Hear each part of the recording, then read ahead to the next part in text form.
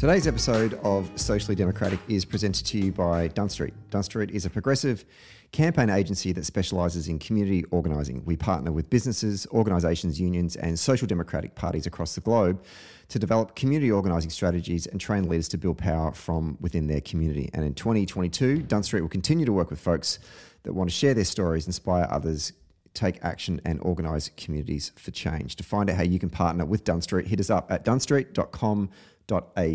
Socially Democratic is also brought to you by Maurice Blackburn. Maurice Blackburn's Dust Diseases team have accumulated more than 20 years of experience in asbestos litigation and pride themselves on ensuring that their clients not only receive the best compensation results, but that they are supported during their stressful and traumatic time.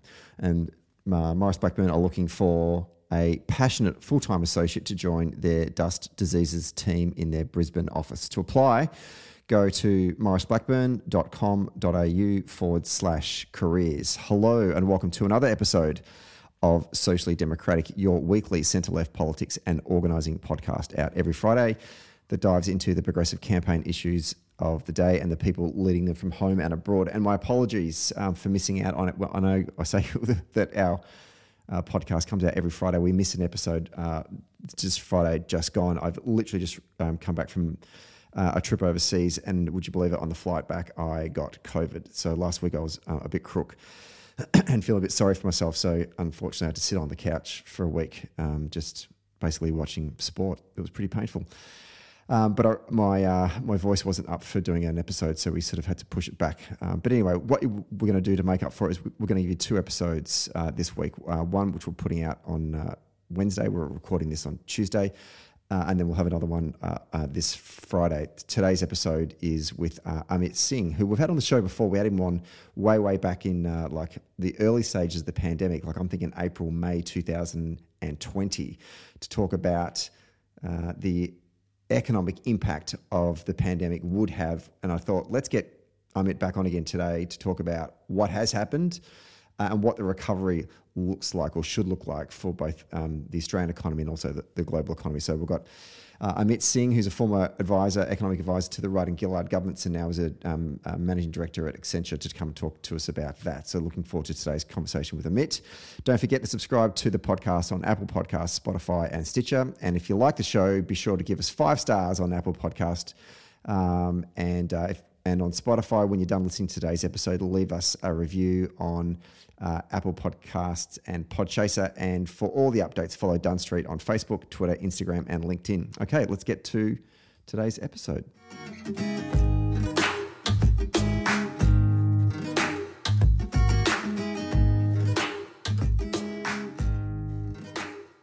Okay, we're taping this one on a Tuesday afternoon on a warm summer's afternoon in downtown Melbourne, and I'm joined on the line by the former economic advisor to both the Rudd and Gillard governments and now a managing director at Accenture, returning for his second time on the show. Amit Singh, welcome back to Socially Democratic.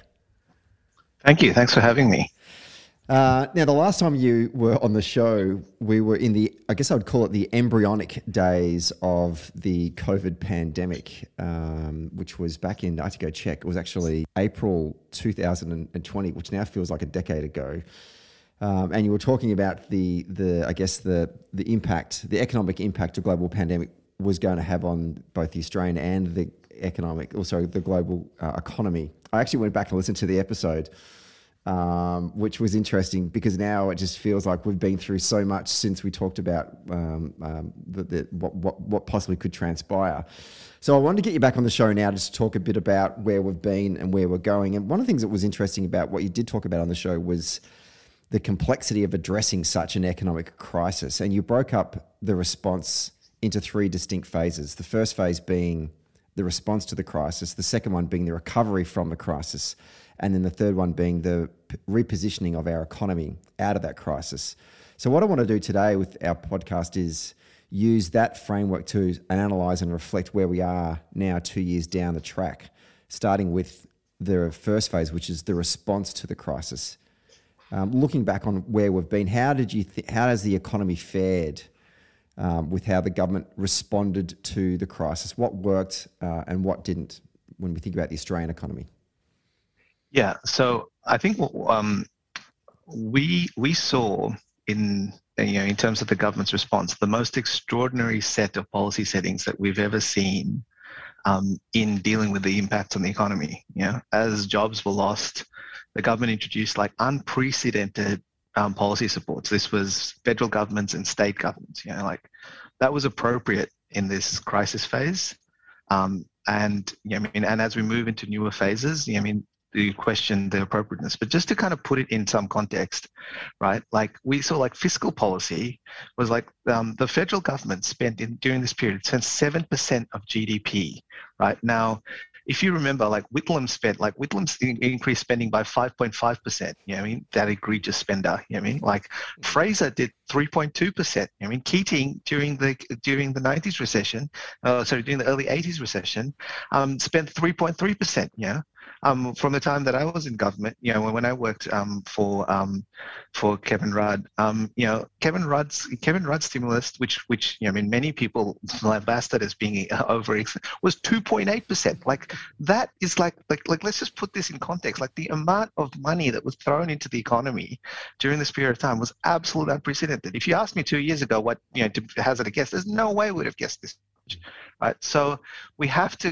When you throw that much money into the economy, it will have an effect, right? We cannot, you cannot do that much and say that it didn't have an effect. And at the same time, we had the lowest ever interest rates, right? Like we had, we basically had the lowest ever interest rates, which then fueled a whole range of other activity that helped the economy along the way, right? And at the same time, there were also the RBA. Engaged in essentially a series of different money market operations that basically increased massive liquidity into the economy as well. So there's a whole range of different, when I say it was the most extraordinary set of policy settings, it literally was the most extraordinary set of policy settings. And by and large, at a kind of macro level, we did pretty well. But there were choices along the way that we, on reflection, could have done better. And I think, and I hope that when we're through this crisis, we actually take some time to reflect on those ones. Should we have done better in the way in which we thought about the support for workers through JobKeeper and the transition for that? Yes, maybe we should think. We should think about the way in which we support that as a traditional tool of economic policy. Should we think a bit more carefully about the way in which we saw? Was that appropriately targeted? Was there waste in the program? We should think about that. Should we think about the support that was withdrawn in particular from the job seeker element of that, or the or the transferees or allowees in that? And their kind of access. Yes, we should think. So there are definitely things that we could have done that was better. But I think we need to start from this understanding that if you throw that much money into the economy, if you get that much support from monetary policy, it's going to have an effect, right? And by and large, Australia did okay at a macro level. We'll come, later in this thing. I'm happy to sort of talk about some of the things underneath that probably need things, but that's kind of the upshot of where we're at. And so we come into this in a reasonably good position, because of that macro level thing. And also, I think let's not forget the role that the states played. Let's not forget the role. I think it's become popular to kind of criticize the states, but actually the states' response in terms of managing the crisis and quarantining the crisis actually helped de-risk our response as well. And so all those things taken together meant that we did okay. In the response phase, we did generally okay. Unpack that point, actually. It's not one of the questions I've got here, but it's one I did consider when I was drafting these questions was what level of what was the difference, or where did the states play a critical role in protecting the Australian economy as opposed to the policy settings of the federal government? Because there were, it's hard to keep track. And I don't know what happened in other states, but certainly here in Victoria, there was a lot of economic announcements constantly, certainly through that big long lockdown in 2020 or 2021. Day after day, the Victorian state government was always making a lot of announcements about, here's another announcement we're going to do to protect small business. Here's another announcement we're going to do to protect hospitality workers. Here's another announcement we're going to do to protect workers in the healthcare industry. Talk us through the differences between the packages that were being done at a state and a federal level and how that helped respond to the crisis. Yeah, so it's clear. It's in the Victorian budget papers. We did a piece of analysis to show that the business support payments that the Victorian state government in particular did, did have an effect of supporting small businesses in that period of time. It's very clear that the support that the state governments offered covered it. It's also been clear that the state governments have been faster to move than the federal government in many respects. So the immediate kind of injection of support that small businesses needed was, that bridge was played. That role was played by state governments, while the bigger kind of wave came from the federal government in time. So I think we should another really great example of that was the original payments to keep workers at home so that they could care for their loved ones or recover themselves. Victoria led the way and made that payment before the federal government made that payment. And so, in many ways, the states moved first, and then that then allowed.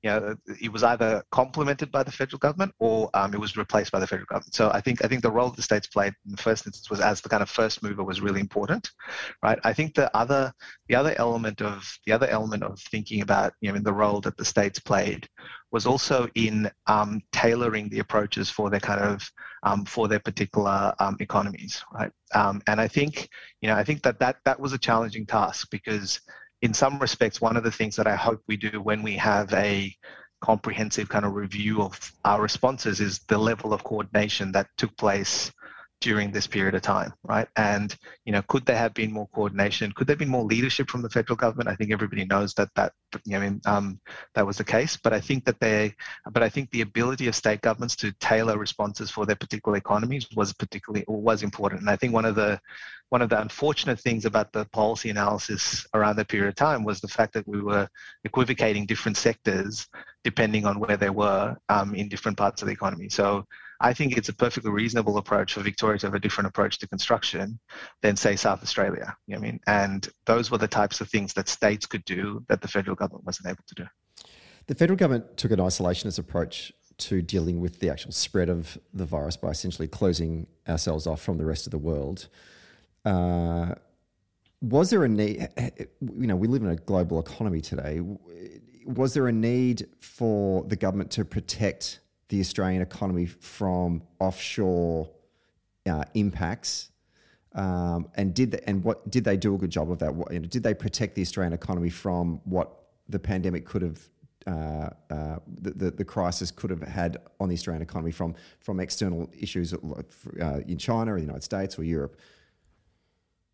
Yeah, look, I think it's the easiest lever we've got. So if you don't use it, it sort of feels like it's easy. But the thing I worry about on thinking about this kind of concept of closing ourselves off is that may be something that you use in a response phase, but you actually have to plan for a world in which that is not the long-term settings, right? And what I kind of worry about is that has almost ended up being baked into what people assume is kind of part of the long-term settings. The Prime Minister talks a lot about how, every time the unemployment figures come out, we have this huge thing about how he's kept unemployment low. It's like, well, that's a function of the fact that we've got essentially closed borders, right? And so I think as an immediate response factor, that obviously had an impact, and clearly it was like a lever that many other countries would have used if they could. But the question isn't whether or not that was the most successful thing. It's the question is, what do you do after that point, right? And I think what is really interesting is that the effect of you were saying it feels like a decade ago. It feels like 3 pandemics ago. It feels like we had the COVID pandemic, the Delta pandemic, and the Omicron pandemic. Everybody was worried about the once in 100-year pandemic, and I was like, I thought we had 3 of those in 2 years, right? But I think once that sort of shifts, once that focus shifts, we'll go back to the same conversations about things that matter for the economy, right? Like, how do we think about, and new issues will emerge, right? Like, how do we think about cost of living and inflation? How do we think about the skills shortages that exist in the economy? How do we think about rising interest rates? And for that, you can't think that the nature of our economy is a function of closed borders, right? Like, the Australian economy functions on the fact that it has open borders, and some states, and in particular, we're both talking to each other from Melbourne, rely on open borders for the strength and the success of our economies. So yeah, I think that was an immediate response, but we need to start planning for a world in which that is not the long-term setting. And as I asked that question as well, I felt like a bit of a dickhead because, one, I'm not a economic policy expert I know you know. by any stretch of imagination, but as I'm asking, I'm going, do we want to close the economy off to the rest of the world? Like, I mean, I think I was thinking it through the lens of maybe the 2007 GFC, where we didn't want to experience the crisis that was happening in the United States. So there is that sort of Fortress Australia kind of attitude, right? And maybe I'm playing that out again, but at the same time, I've heard a lot of economists talk about, for example, the Victorian economy is so reliant on migration and people coming to our economy. It needs to take in a certain amount of people per week in order to continue to grow. What kind of impact has that had on the Victorian economy, where there's just not been a lot of people being able to move to Australia, either from other parts of the country or from outside of, from migration from outside Australia as well? I mean, has that had a detrimental impact on the Victorian economy, for example? Yeah. So this is the consequence of the effect of the two things, right? Sorry, this is the implication or the effect of closed borders has no doubt had an impact on the Victorian economy. If you think about the Victorian economy and where its biggest earners are international education, tourism, the hospitality sector. Like the whole idea of Melbourne's livability is a function of the fact that it is a cosmopolitan city that has, that embraces different cultures and different aspects of life. And so I think it is no doubt had an impact on the Victorian economy, right? The way in which we think about major events and other things have been disrupted by that, right? But I think but as I was saying earlier, I think the combination of closed borders and the amount of support that the economy has received, have kind of now created some pressures in the economy that we should be worried about, right? We should be worried about unemployment is low, and that's a great thing. We should never, we should always want low unemployment, but it is lower than it has been at any point since the mining boom, right? Job vacancies are nearly twice as high as they were before the pandemic. Job vacancies are actually at the highest level they've ever really been. House prices try and buy a house in Melbourne or Sydney, you can't, right? House prices are going up. Retail trade has basically exploded. Last year, we had the single greatest increase in our wealth in history, right? So all those things are a function of the fact that the economy isn't operating in the way in which it should. We might think that this is the new normal, right? But this is not the normal we should aspire to. The normal we should aspire to is the one in which a third of Australians leave the country every year. That's what we did in the year before the pandemic. Every year, 8 million Australians leave the country, right? It probably means most of them are going to Bali, but the point is, we have that number is very high for a country that has a ocean border. That's basically surrounded by an ocean, right? We don't, that outwardness of Australians everywhere. We should want that back. And that is actually really important for the growth of our economy, the way in which we think about, the way in which we think about the future, the way in which we embrace change and are more resilient to that change. So yeah. But I think you take the combination of the closed border plus all of these other pressures in the economy, and you begin to start to worry whether or not it has the effect, whether or not we should be concerned about what the next 12 months and beyond looks like. Well, let's turn to that second phase then, the recovery. Where are we in this sort of recovery? Are we at the start of the recovery? Are we at the midpoint? It's sort of like, is there going to be a long tail? Is the end in sight? It just sort of feels weird to sort of talk about a recovery when we've just come through the experience of the Omicron outbreak. Therefore, that requires a policy treatment that's about protecting. That's right. But yet here we're talking about we need to focus on the recovery as well. Talk us through where do you think we are at this point in terms of the recovery for the Australian economy? Yeah, so I think it's a very interesting period, because if we think about the recovery as like the three distinct phases when we talked about them way back when were always overlapping phases, right? So we are naturally going to have a response and a recovery at at similar times, and we may also go backwards, right? So a lot of my comments are premised on the fact that I think once the Omicron pressures play out, these other pressures will come through. It doesn't, it assumes in some senses that there isn't some other virulent strain that's kind of floating around there and that we have to deal with it. But I think where we are is we're at the point in the kind of recovery where we need to start thinking about those emergency responses and whether those emergency responses need to be wound back to more normal conditions, right? Or conditions that then give us the capacity to deal with the next crisis. Because at the moment, we've essentially shot all of our artillery, right? And so now's the time to basically try and wind it back.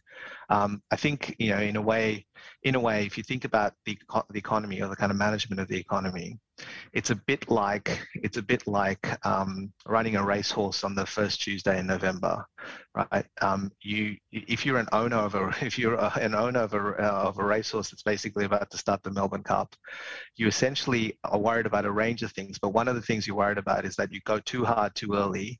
You basically have nothing left when you get into the home straight, right? And one of the challenges that we've got is we have an economy that's going pretty well and pretty fast without needing the jockey to make any kind of interventions, right? And at the moment, the jockey is pushing the horse pretty hard, and that horse was already going pretty fast.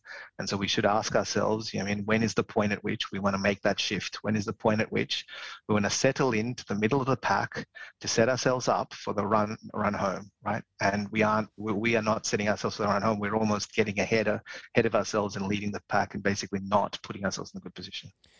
I'll come back in a moment and ask you questions about what are the implications of having a gassed economy or one that's running a little bit too hot. But before we do that, I just want to get a sense from you about, did we see a difference in economies that locked down as opposed to those economies that stayed open? Because there was obviously a lot of criticism, particularly directed at the Victorian State Labor government, about constantly going to lockdowns to protect the health sector and our citizens.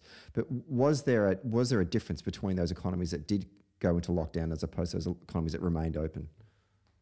Yeah, there was absolutely a difference. And I think this idea that somehow the health response and the economic response are distinct things. Like if you want good economics, it's good health policy, and good health policy is good economics, right? Yes, there's things at the margin people could have done better, but like fundamentally that remains the case. The economies that didn't take any kind of serious interventions around this slowed considerably, right? Like we did not see, they perhaps did not have the precipitous falls that many economies did, but the ones that did recovered reasonably quickly. Australia is a case in point, right? If you take the overall macro approach that took place in Australia, and you can take Victoria as an example, the bounce backs that came back, the bounce back in the economies were real, right? That happened in the case of the Victorian economy. I was looking at Melbourne mobility data earlier today, and it's really interesting because you can kind of track the way in which when there were when the lockdowns happened, people basically, activity effectively slowed down. When the lockdowns disappeared, activity came back, and it didn't take an eternity for that to come back. It wasn't like there was this lost capacity in the economy. And so I think there absolutely was a difference, but I think the thing you've got to think about is we now have 2 years of data on this, right? And what's really interesting about it is that the places that don't take action have a steady decline and end up basically in a kind of worse position than the ones that don't. The best example of that is you look at the response from the UK economy and the response from the Australian or the New Zealand economy. And in the UK, there was a small dip, and then it looked like they were basically petering along. They eventually went into lockdown, whereas Australia had a big dip but came back at a stronger position than where they started. And so that I think has been really clear. And one of the things I think that was also fed the kind of popular narrative is this idea that the countries that lock down are somehow politically unpopular, right? Antonio Costa was not expected to win his election, right? Like Antonio Costa, the Portuguese Prime Minister, was re-elected for the first time in, I think it was like, I'll get it wrong, but for the first time in some decades with a majority, right? I love Antonio Costa because also part Indian, and Portugal ran a policy that was not too dissimilar to Victoria, right? So that, like, the idea that somehow, these things are economically bad or politically bad is just some kind of other, commentary rather than actual evidence, right? And I think what we're seeing is there was absolutely difference in the economic status, there's absolutely difference in the health outcomes, and there's absolutely difference in the political outcomes as well. One of the things just on this, the ones that stayed open, the ones that stayed closed, I think what is interesting though is it also mattered what you did when you did when you either stayed open or when you closed, or when you took a restrictive kind of action and made the most of your time. And I think this is where the three phases matter a lot. You can nail the response, but if you haven't thought enough about the recovery, then it becomes really difficult, right? You'd argue that New Zealand was probably pretty close to the best country on the response, right? It had a lot of features that allowed it to be, but it is having a real doozy of a time on the shift to the recovery. So a lot of places are going to get caught up in this shift from response to recovery. But it's really, how do you use the time that you bought in each of these phases to think about the next? It's an interesting point you say there, Amit, because the economic recovery is so interlinked with the health response. And one of the things I've read during the week, a lot of economists are attaching the economic recovery to citizens getting the booster shots. And to avoid that cycle of going back into lockdowns that we've sort of experienced over the last 2 years, not just here in Victoria, but obviously in New South Wales as well. And what I'm finding interesting from a public leadership standpoint is why the Morrison government, and in particular why Scott Morrison, isn't being more forthright in his communications about the need for the public to get their third shot and to get their booster. And he's leaving it up to state governments to make that call. I don't understand why he's not doing that, because all the economists are saying if people can get their boosters, we're far more protected against any other variants that might outbreak in our community. Therefore, you're protecting the economy as best you possibly can. Whereas Scott Morrison is just completely missing on that and not coming out there and saying, hey, everyone, we did so well in getting your first shot. We did so well in getting your second shot. And it is remarkable when you think about it compared to absolutely other extraordinary Western democracies. Why he's not going out there now and saying, hey, that's great, but now you've got to go get your booster as well. Yeah, well, I don't know why he's not saying it when, Dominic Perrottet says it every day. So I think I'm not a public health expert. I'm not going to pretend to be a public health expert, but what I do know is that the aspiration that our economy has, needs to pull this lever to protect the health system, which we absolutely need to do, and there's the economic case for that is clear, right? Should motivate us to basically think about every possible tool that we can to avoid that particular lever, right? And I don't think anybody wants to see that. And I also think that we should have enough faith in people, right? I talked about the mobility data, right? Even if we don't have lockdowns, people basically do their own lockdowns, right? You look at literally Melbourne, mobility in Melbourne City, without, effectively during this kind of recent period, fell markedly, right? Now, this wasn't a particular thing because Victorians are weird or in the Massachusetts of Australia or whatever it is, right? The same thing happened in New York City, right? Whether or not you choose to do lockdowns or not, people's behavior and activity, we live in a market economy, is a function of it, right? So we should be encouraging people to do boosters. We should be encouraging people to do anything that they possibly can to prevent the spread or to prevent essentially anything that requires governments to take lockdowns, right? So, I think the idea that we want to have an economic cycle where the lever of lockdowns is something that can be deployed is something we should aspire as much as we can to avoid. Picking up on that point you said before about unemployment, I just want to get your thoughts on the state of the labour market at the beginning of 2022. Unemployment, as you said before, is incredibly low. I mean, that's a good thing, but in terms of the remarks you were saying before about the economy potentially being overheated, like what's the downside to something like that that we're seeing here in terms of unemployment rate?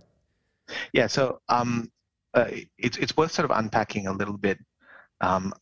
Unpacking the kind of unemployment story a little more clearly, right? Yeah, the labour market is already pretty tight, right? And unemployment is at its lowest levels since the mining boom, and we should be very happy.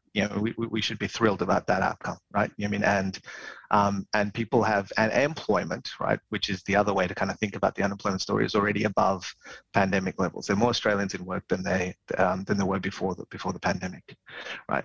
But the thing to think about is that what is then a function of those different factors, right? So the outlook for the labour market is actually reasonably strong, right? Vacancies are at an all-time high. They're nearly double the pre-pandemic level. So there's kind of a pretty decent amount of data that basically shows that there's little slack in the labour market, right? And that there's little slack in the labour market, and maybe even the rate of unemployment could go a bit lower. There's also different bits of data that show that the skills mismatches that exist in the economy are slowly being ironed out. And so basically our labour market is performing reasonably well, except in some particular pockets where there just isn't enough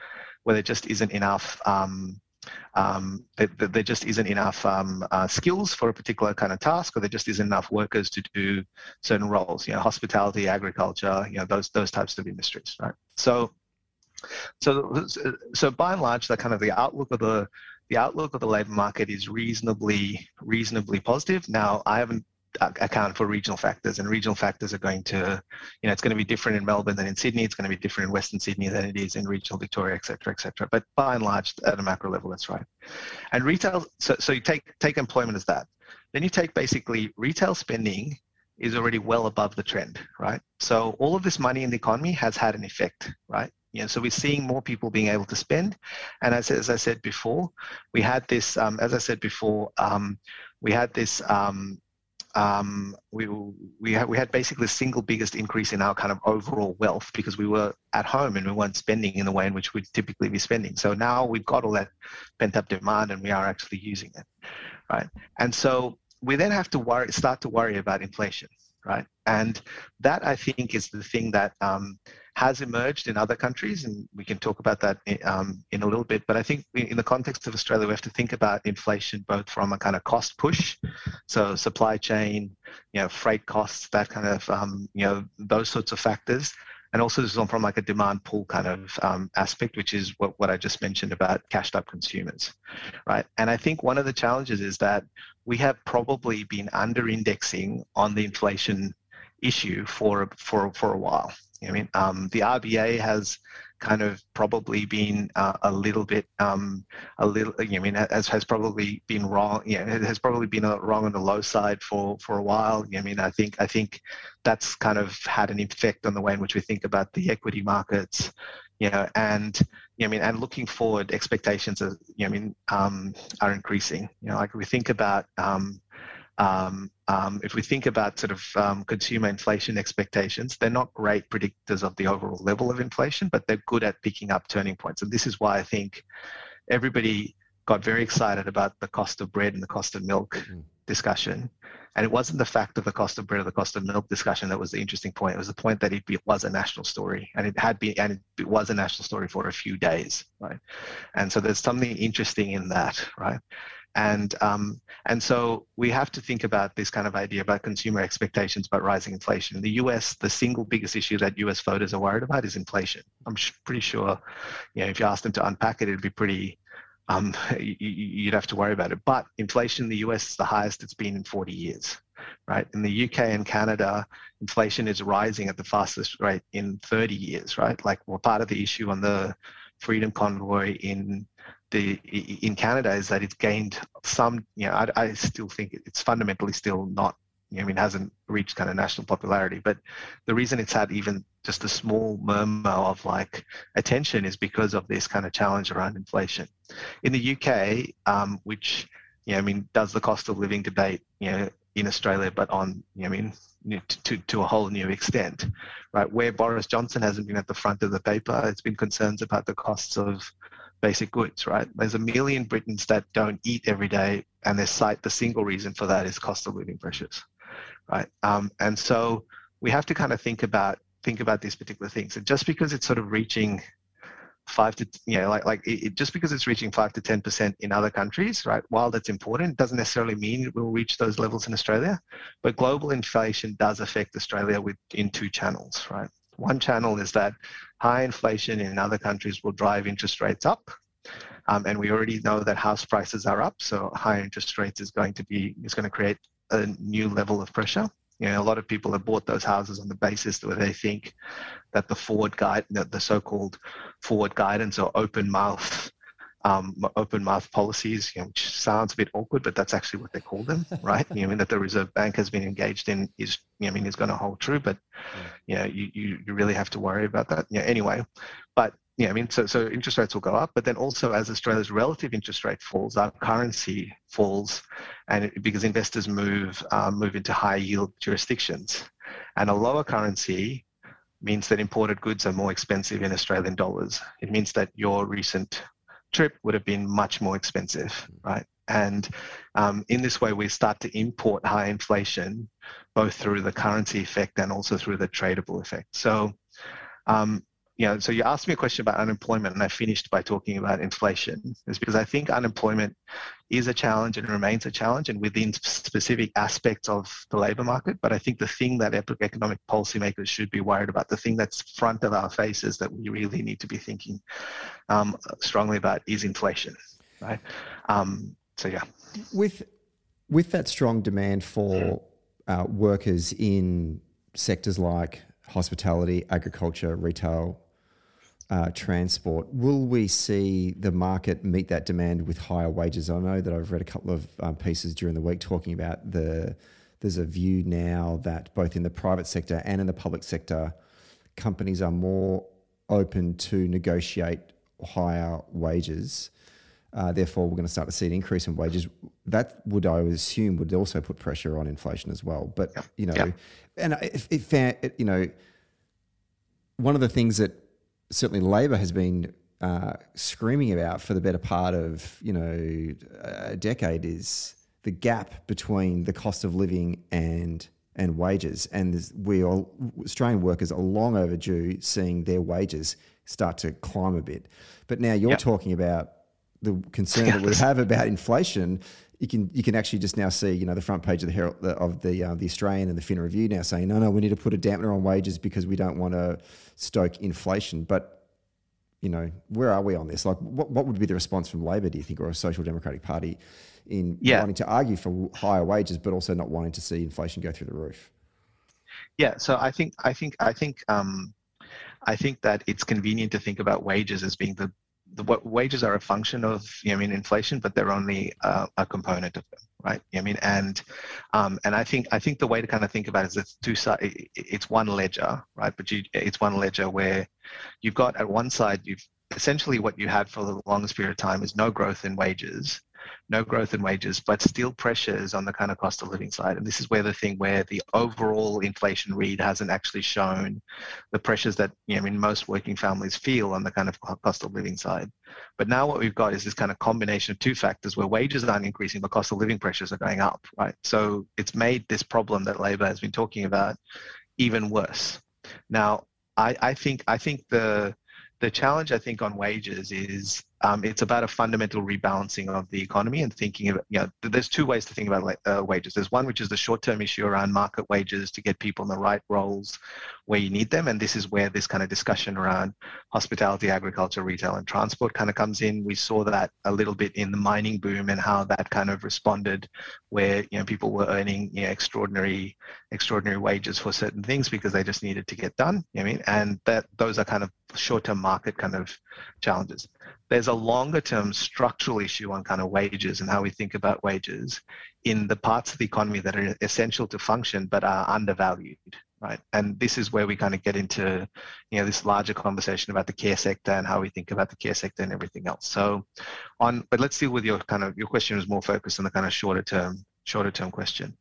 I think that the market, I think it's a bit complicated. It's a bit more complicated than simply the market will rise to meet those particular wage demands. The function of that is because we are non-normal settings, right? The labour market is effectively constrained by no migration, and migration into these particular migration was a strong function of what actually sustained the labour market in those particular industries. And once you have migration, once you have migration, or at least a resumption of some form of migration, that will ease some of the pressures there.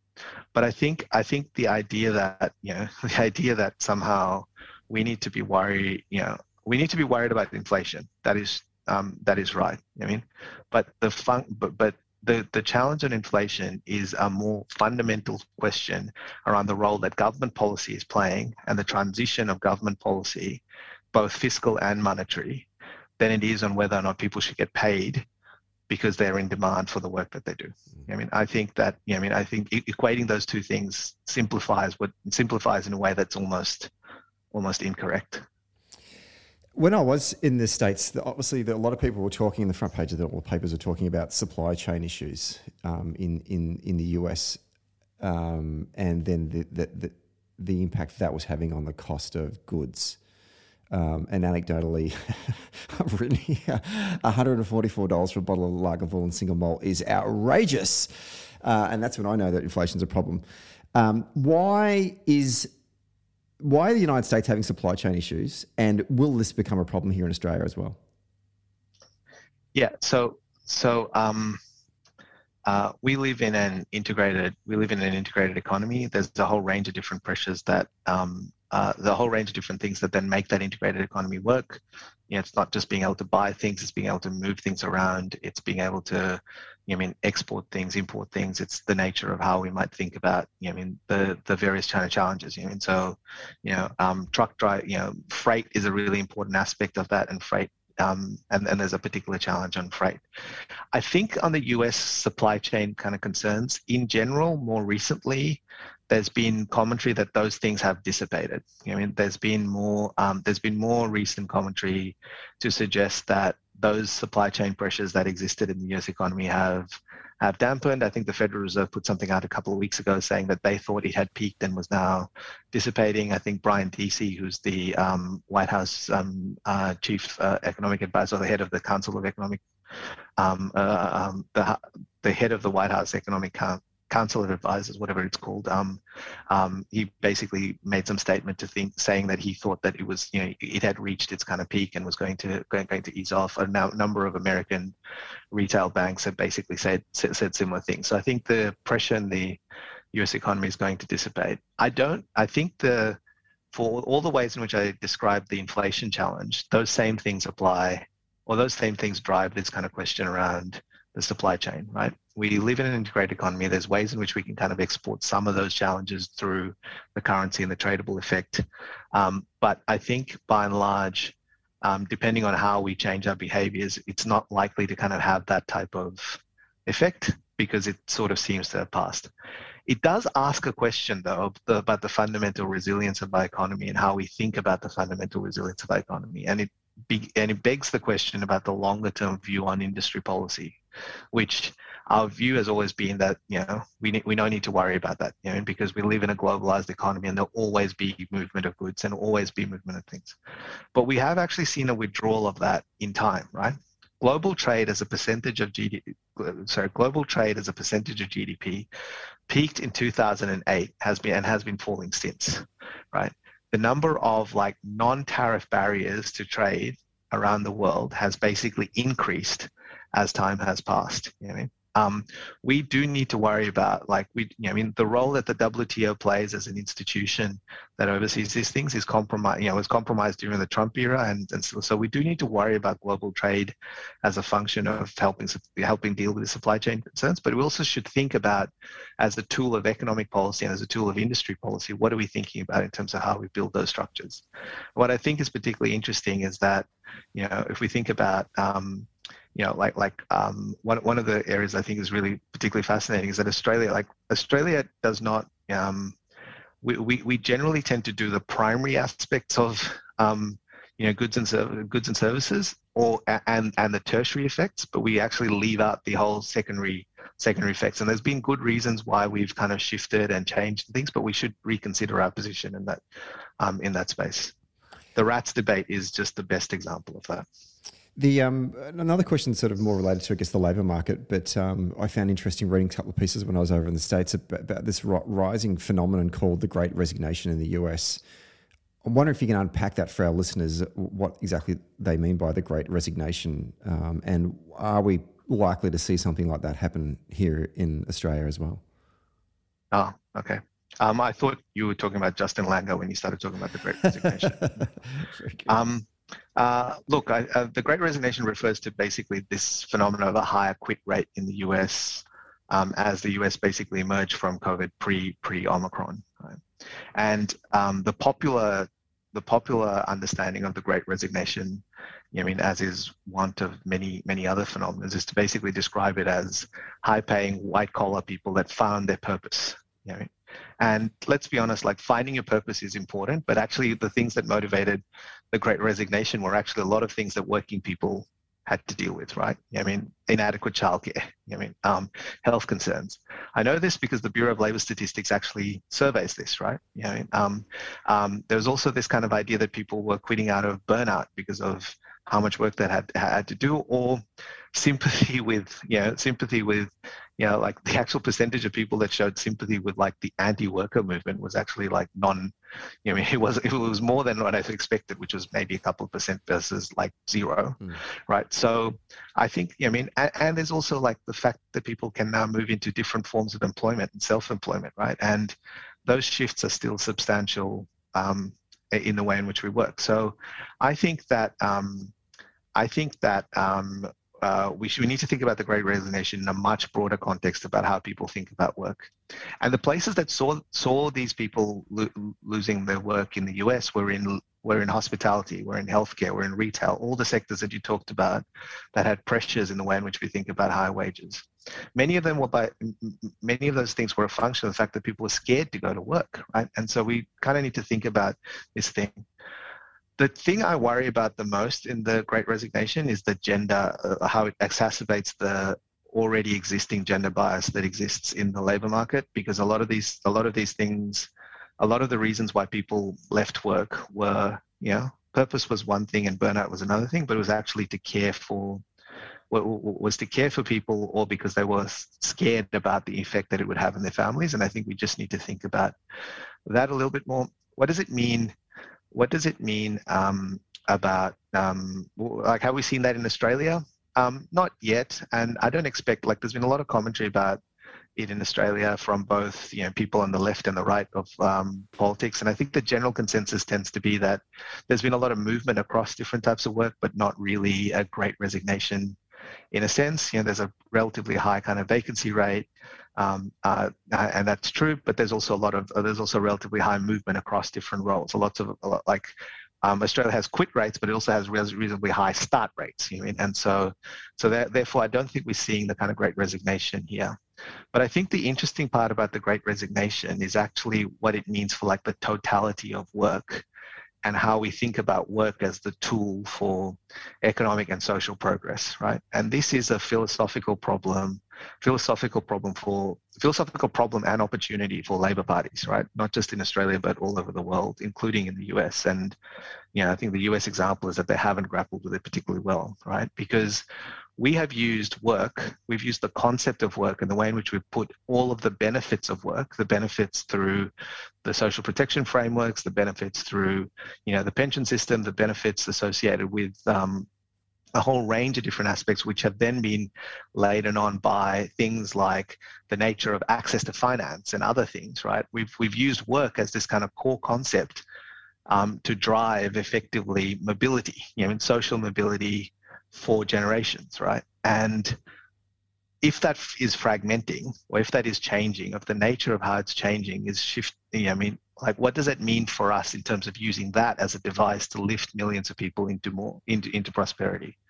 And I think that bit is probably a difficult question that we need to grapple with, but we're not going to do in the remainder of this podcast. But I think is the interesting part about the Great Resignation. It's not happening in any meaningful way in Australia. It still may. It's a bit early to tell, right? But I think the larger question is, what does it actually mean for the way in which we think about work? And I might just say a really quick thing here about remote work and kind of hybrid work and other things, is that a lot of that debate has focused on the function of, well, do we work at home or do we work in the office? Not actually that the work is different, right? People are now not going to come into the office to do the same work that they could at home. They're going to come into the office for a different type of working experience. And people are going to, so it's just the whole way in which we think about work has to change. Now, that has a lot of challenges, and it's easy to think about the challenges, but it also creates a huge amount of opportunities for, for the economy, but also for progressive political movements. Yeah, I guess in Australia, anecdotally anyway, from my own experience talking to sort of friends and family and colleagues and the like, is that it feels like it's the great reshuffle that's happening right now. A lot of people are reconsidering That's right. the work that they're doing right now, and is that something that they want to continue doing? Returning and working from home has meant that they've got a different outlook on how they work. Some people have enjoyed that experience and want to do more of it, and want to be in a work environment where they can do that. Some people have hated it. And I think the experiences for workers probably vary as well based on gender, and probably vary based on age and skill sets as well. What are your thoughts on this? I mean, I'm happy for you to go to that sort of, because now I want to talk about the repositioning of the economy and move into that area. Yeah. What do you think is the long-term both benefits and challenges that the Australian economy is going to face in terms of those kinds of questions that you're asking? Yeah, so I think this question around, the changing nature of work, or the way in which people are sort of responding to this kind of changing nature of work is it plays out. It plays out in a bunch of different ways. I think the sense that people need to find a sense of purpose in work has always been the case, but I think it's seen a new sort of emergence as we've kind of seen this kind of focus on ESG issues. I think there wasn't that much of a focus on it probably pre-pandemic, and one of the good things about the pandemic is this focus on how we think about purpose in the way in which you do your work. Corporate purpose and those other things have kind of emerged as issues around the role of the work that we do and the kind of nature of the way in which we do that work.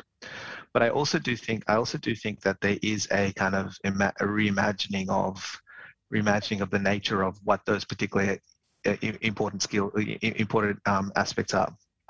This is going to sound a bit strange, but one of the things I think is really interesting is WeWork was almost irrelevant before the pandemic, right? And you would have, if somebody told you that you were going to have a pandemic, you were going to have a pandemic for like 2 years that would basically shift everyone away from the office, you would have almost sworn that what that would mean is the demise of something like WeWork, right?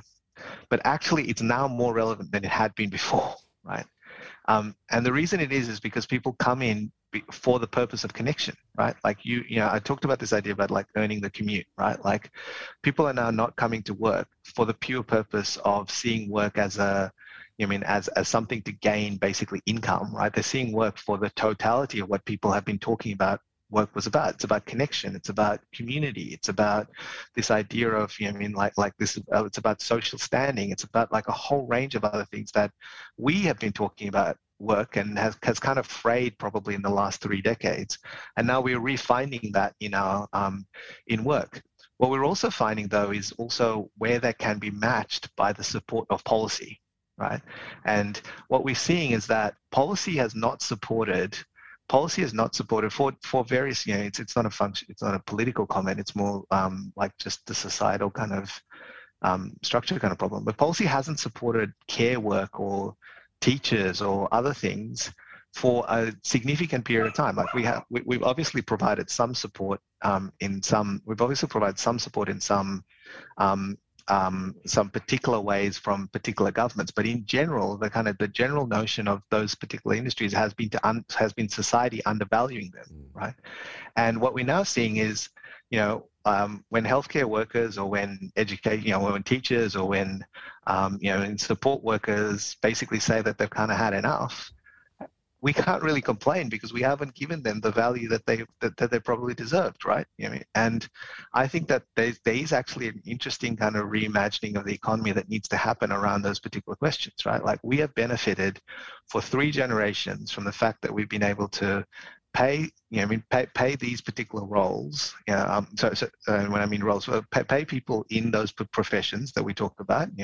Teaching, nursing, support work, basically a less than market wage, because we've offered them a whole bunch of non-monetary benefits. We've offered them non-monetary benefits like reduced working hours, school holidays, flexibility, a whole range of other things. And we've basically been able to take a feminized workforce and offer them these non-monetary benefits and basically say, that is the reason why, that is our offer to you. That is our society's value to you, is that, right?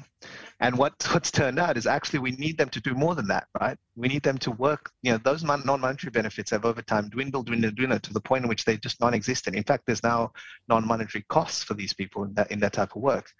And so it is a perfectly reasonable and rational thing for them to say, you know what, I don't want to do this no more. And we can't turn around and say, oh, well, we should have done, we can't, well, we're paying you a market wage and you're doing this. It's like, well, we've just undervalued what you do, right? And so I think that what this does actually gives you a chance to reimagine that particular thing, right? Like, and if you're if you are somebody that would typically have gone into this type of work, why would you choose that versus going and being, a lawyer or going and being a white collar worker or something else, right? You've got equally the same amount of skills, or, why wouldn't you choose that, choose that to go and be somebody that could do something, like whatever your heart's desired, right? Like, so we're now having to deal with the consequences of the fact that we haven't tried to deal with these structural imbalances, mainly based on gender, but also based on a whole range of other things. We can get to the point where we talk about other things. Now, this might seem like a too difficult to grapple with issue, but I'll just give you a really simple case example, right? The French economy recovered much faster than the American economy, right? There's a range of different explanations for why they did that, but one really simple explanation for that was the women's participation rate in France went up much faster than the women's participation rate than in the US, right? And the reason it did is because France has universal access to early childhood education. It has free access to primary school, and it has a comprehensive system of after-school care, out-of-school care, right? The American system has none of those things, right? So actually, if we need these roles, if we need people to work in it, we need to think about this thing in that kind of structured way. We also need to rethink the way in which we think about the social safety net, right? And the social safety net that we had, which is really, important and sufficient function, has only been successful because it's been added to over time, right? We didn't have pensions and we didn't have superannuation in the social safety net in Australia until like 30 years ago. The NDIS is a relatively new addition to what we think of in the social safety net. There's a whole range of ways in which we need to shift that. And we haven't had huge innovations in the social safety net. The Victorian government is doing probably, I think, one of the most interesting and most innovative innovations in the social safety net, which is with this secure work scheme, where it's effectively, providing a kind of system in which it allows people when they're sick to stay at home and not lose income, right? We talk about sick leave and entitlement to sick leave, but actually, providing that across multiple and non-standard types of work is a really important thing. There's only 2 jurisdictions in the world that are doing it. It's Victoria's not on its own. British Columbia is doing the same thing as well. But I think this whole thing about innovating on the social safety net, that's how you address this kind of fundamental question around how people value work and think about work.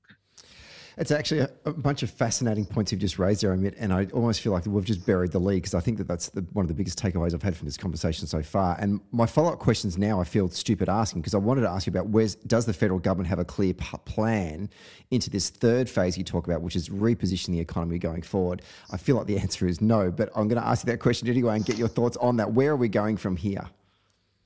So it might have had a plan. Let's give them the benefit of the doubt. They might have had a plan, but they need a new one. Right. They need a new one because basically once these pressures pass, there's going to be a range of different issues that exist in the economy in the short term. What we just talked about were really long-term difficult issues, but actually, if we don't solve them, we end up with the same problem that we've got later, but probably even worse. But in the short term, really, the kind of political priorities of either side, whoever does this, is really kind of very simple. It's sort of focused on 4 things. Fiscal restraint, right? We have seen the highest, the public has been very tolerant of this high level of spending, but when inflation increases, right, more government spending will basically mean that central banks will have to raise interest rates very, much faster than they can, right? And that is not something that the public is going to tolerate, right? And so I think that there needs to be some kind of, we need to shift this conversation back into fiscal restraint. I know that sounds a bit crazy for a Labor person to talk about, but actually it is really important, and it is something that we need to think about. It's something that Labor historically has done very well, is managing these particular transitions. And we should be proud of our legacy in managing those transitions. We need to be able to address particular skill shortages. This is a big frustration for businesses, and it is a big frustration for workers. And I think thinking about a way in which we can improve participation, improve skills development, improve worker matching is going to be really, really important. I think we need to think carefully about cost of living pressures. Those cost of living pressures are a function of capacity constraints. How do we improve basically the infrastructure that's happening? And when you think about, there hasn't been a structured infrastructure spending program other than the one that's been done by state governments in Victoria in particular, but also increasingly in places like New South Wales. So how do we think about those particular things? But then also, how do we offer relief or targeted relief for cost of living pressures through the tax system, through the family payment system, through changes to particular subsidies? It's clear that the initiative of the that Albo's initiative around childcare and the childcare subsidy is now particularly important in this, in this respect. And then the last thing I think that, if the plan should include is basically this investment in the productive capacity, right? And those things are very simple. How do you invest in economic infrastructure? How do you think about private sector? How do you lift the level of private sector investment? So private sector, business investment in the economy is lower than it has been at any point in 20 years, right? Like, how do we actually, Morrison is very, loves talking about the private sector recovery. Like, please, can we work out a way to get more investment in the economy? Like, that is the thing that we need to get going. And other measures that we need to do where we start worrying about productivity. Participation is an issue in particular sectors and for particular roles, but in general, participation is okay. We now have to start thinking about productivity in a much more real way. For the past decade, the Tories have used the issue of economic debt as a device to really whip various Labor governments and oppositions and campaigns in general at election time to hurt our economic credentials. Now, as you sort of said at the top of the program, there's been a lot of money spent by the current federal government to pump and protect the Australian economy. And I think they recorded a deficit of 160 billion or something at the moment, which is just insane to think about.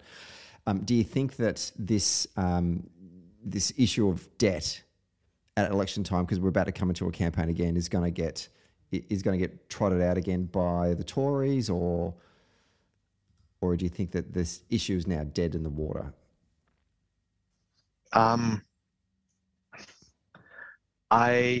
I don't know whether it gets trotted out by them as an issue, but it is definitely an issue we shouldn't be scared to talk about.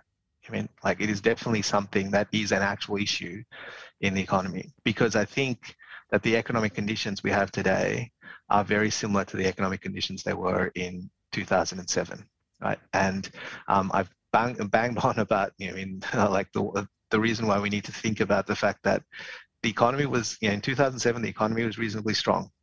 Employment was reasonably high, because of the mining boom. But there were pressures in the cost of living. There were rising prices in groceries and fuel. There were, interest rates were rising. There were skill shortages. These are all conditions that exist today, right? And there will be rising prices in 2022. I think one thing that is really interesting is that a lot of US petrol stations have a picture of Joe Biden next to the rising petrol price saying, "I did that." Inflation may not reach the levels that it does in the US, but it is still going to be painful for household budgets. So, and the reason for that is because we have not managed this transition of this wall of money going into the economy that has lifted debt, and we haven't thought about a way in which we phase into the next phase and how we withdraw that, right? And so we shouldn't be scared to talk about this issue, because that issue, what has that issue brought us? It's brought us higher prices, higher interest rates, right?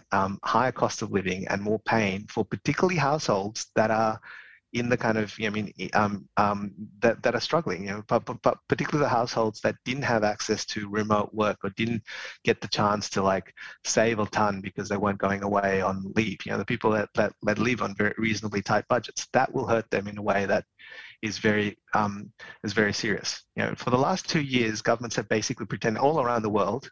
Governments have pretended that fiscal policy didn't matter. It helped in Australia because it was a conservative government, and so they could kind of just get away with it, right? But there are consequences for debt and deficit, right? When interest rates are low, debt is very easy to service, right? And people aren't particularly sensitive to debt levels. That's why house prices have gone up as much as they have been, right? But when they start, but fiscal policy does matter, and governments are about to be reminded why. And that's why I think we shouldn't be scared to talk about it. But we need to talk about it in ways that matter to people. It matters because it affects your cost of living, and not because of some weird calculation about dividing the total debt number by the population and how much. Not that. Like, I mean, in a real sense, right? I mean, in the sense of how much is it going to cost you when you go to the petrol plaza? How much is it going to cost you in terms of your mortgage payments? How much is it going to cost you in terms of just operating the usual way in which you think about, your everyday life? Going into this election campaign, structurally, how should Labor be seeking to reposition the Australian economy over the next 5 to 10 years? I think the focus on the care economy, as you can guess from what I've said before, the focus on the care economy and the focus on early childhood education is exactly spot on. And I think that is a thing that we needed to do regardless. It will have the biggest effect in terms of productivity and education for the next generation of Australians. It will have the biggest effect it will have a huge effect on these cost of living pressures. So I think that is the right space to be in. I think we need to think about the care sector and all of the elements of the care sector as an economic opportunity, not a cost. I think I get incredibly frustrated by the idea that people talk about the NDIS not being sustainable. It has always been sustainable. There's never, like the NDIS has always been sustainable. The problem with the NDIS has been the administration of the NDIS by a bunch of, it has been the administration of the NDIS. I'll just leave it at that. I think we need to do more on how we think about the structure of the aged care system and what does that actually mean for the opportunity that comes with that. I think there's a whole range of different opportunities in what do we think in the green economy. Australia, there was a fascinating report done on battery manufacturing in Australia. Australia does every aspect of the battery production phase, but doesn't actually make the batteries in Australia. And there's so much we can do to do that. The leading company in the world on base materials for renewables is the one that's based in Collins Street in Melbourne, right? It is the big Australian. Like the big Australian BHP does more on low emissions like resource development than anyone else, right? But how do we turn that into a domestic industry that actually makes and produces these things to turn them into higher value products? And I think I think in the combination of industry policy and looking at the big shifts in decarbonisation is another aspect that I think we need to be thinking very carefully about. And I mentioned before, is also changing the nature of how we work and what that actually means. So I think there's, the list is long. I don't think they're going to run out of things to do. Just slightly changing topic. While I've got you, since you are a fellow member of Patriots Nation, of support of the New England Patriots, the Super Bowl is coming up next week. A couple of quick questions. First of all, how did you rate the Pats season just gone with our new quarterback, Mac Jones? I thought I'm excited about the next season. I think that he had his first season, and I think we shouldn't. He had his first season, which was probably. I think he did reasonably well for his first season and much higher than expectations. I think the end probably gave an impression that that it didn't work out as well as some people may have thought. But I think it was his first season, a season which he was meant to spend most of it sitting on the bench, shadowing another quarterback. But he did reasonably well. I think that there's a few changes that the Patriots need to make, and they're going to make anyway. And I think, but I'm excited about the next few seasons to come. I got a question that no one seems to be able to answer. Leading up to the bye round, the Patriots were on fire. Yep. Then after the bye round, it kind of all went to shit. What happened in that week, I wonder? Matt Judon stopped being able to play. Matt Judon was the leading sack maker in the NFL before that bye weekend, and they came out and had 0 sacks for the remainder of the year. So I think actually the Patriots' weakness following that bye weekend was its defense, rather than anything else that Mac Jones, anything else that could have been done on the kind of offensive side of the ball. So I actually think that to me was the big difference. Now I don't know what happened to the defense, but I think that was the bit that do you think seemed to fall apart. Do you think offensive coordinators worked him out basically to nullify his impact in pressuring the quarterback? Yeah. I think that's probably what happened. But I think there was also this is kind of the challenge that they have in terms of the Patriots have a long history of not having like a designated defensive coordinator. And so did that have an effect? Probably not, because why would you ever question Belichick? But it did feel like that bit fell away after the bye week. Tom Brady finally pulled the pin on a long and illustrious career. And I say pulled the pin, but he technically didn't say he was retiring in his statement. And there's a bit of stuff on Twitter at the moment going, well, is he going to come back? Is he going to confound everyone? I want to get your thoughts on that as well. But also just to say, surely the debate is over as to who is the greatest, not just the greatest quarterback in the history of the NFL, but who is the greatest NFL player is over. Right. It was over 5 years ago. I don't even know why we're having this debate. Like, it ended that night in Houston. It was over. Like, it was over. I don't even know why we're even it's almost like I think it's fun. I think it's a good debate to have. Who's the greatest NFL player in the history of the sport? Like, people should continue to do that. But they're talking about the second best player. Yeah. I was in a bar on the Sunday night in your former hometown of San Francisco, watching the that weekend round of divisional games, which were just amazing. Like, arguably the greatest weekend in postseason NFL history. But I was having an argument with a guy who I didn't even know, some random bloke sitting next to me, about Aaron Rodgers and the Kansas City Chiefs, and they're going to have a dynasty, which in the end was sort of nullified the next week. People still want to have these debates about whether or not Brady was the greatest quarterback. And I'm just going, this is just ridiculous. How many Super Bowls did he need to win to prove to you guys that he clearly is up there, not just the greatest quarterback, not just the greatest NFL player, but in the pantheon of greatest US sportsmen of all time? I'm up there with Jordan and Gretzky and, Yeah. I don't understand the debate. But I also think part of it is just a function of the fact that dynasties are really difficult to do, and dynasties are really difficult to do in the NFL. And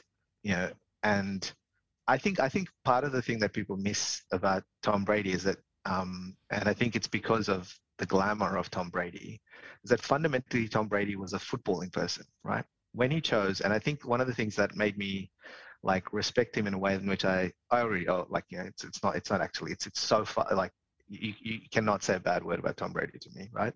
But one of the things that I think was really interesting was when he left the New England Patriots, he chose Tampa Bay. Of all the teams he could have possibly gone to, he could have gone to any team in the NFL and they would have had him with open arms, but he could have particularly gone to New York, San Francisco, or Los Angeles. And he chose to go to Tampa Bay, right? Because it was a footballing decision, right? And what that showed was that all Tom Brady cared about was footballing decisions, right?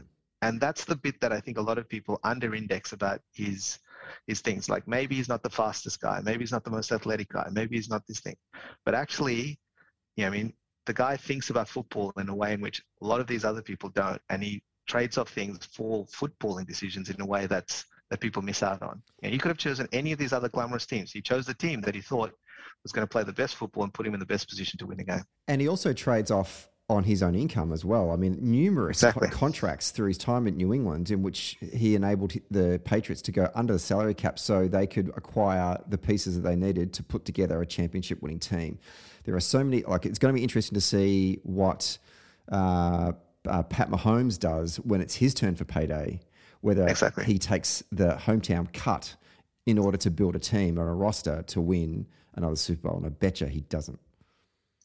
My favorite story, I'll finish this. My favorite recent story of Tom Brady, because there's so many great stories about Tom Brady. But my favorite recent story was when he went to Tampa Bay. They didn't have a great running back, and he knew that Lenny Fournette had basically given away the game. And we went over to his mum's house, basically knocked on the door and said, "Would you come to play?" And Fournette basically dithered about it. And then I think Leonard Fournette's mother basically turned around and said, "If Tom Brady knocks on your door and asks you to play football, go and play football." Yes, absolutely. Anyway, last question. Who you got for the Super Bowl next Sunday night, Monday morning, Australian time? Look, I love Aaron Donald. I think Aaron Donald deserves a ring because I think Aaron Donald deserves a place in the Hall of Fame. I think he's the best player in the league. But I kind of love the Joe Burrow train. Yeah. And there's actually a lot of Joe Burrow. I said to a friend the other day, which is sacrilegious. I know this, and so I apologize in advance to you in particular, Stephen. But there's a lot of Joe Burrow that reminds me of TB12. There's a lot of finding a way to win a game when you're not really supposed to. Yeah. Never thinking that you're actually out of it, and this kind of weird love that his teammates have for him, right? Which is can't easily be explained. There's a lot of that I kind of like. You know what I mean? So yeah, I'm pretty, and I also like the idea that, two guys who played in college together, who grew up, reasonably close from each other, who then were played for the same NFL team, right? And who, are possibly going to go and disrupt everybody's kind of season. There's an infection about the Bengals that I just can't get around, that I can get around so much. I just watching them through the playoffs has been a lot of fun, and I just want them to see them go all the way on Super Bowl. I also feel like the Bengals won't get another go at this, right? This is their go, right? So they should, But if the Rams win, I'll be very happy for Aaron Donald. If not, unhappy about anybody else. And there's also a hilarious story about how I once managed to get back into a bar that I'd been kicked out of in New York because of OBJ. So I'm not going to complain about that as well. Very good. Amit Singh, once again, thank you so much for taking your time to come on the show. It's always an insight into economics that you bring that I certainly don't have, and I know a lot of our listeners will certainly get a lot out of it. And we really do appreciate you coming on today just to talk us through it. And I think this is, the next 4 or 5. Actually, I'm trying to work out how many weeks until election, like a couple of months anyway. It will be fascinating to watch the debates between Labor and the Conservatives over how they're going to manage the economy going forward, because obviously that's, the economic conversation is where you win elections. And I really hope that Albo and his team have got the answers for the Australian public, because this recovery is, going to be so critically important for Australian working families. And I really do appreciate your insights in today's conversation. Yeah, I think the point that you make about, if we get the recovery wrong, the pain that it may cause to working families is significant. So we should be worried about it a lot. Thanks, mate. Thank you.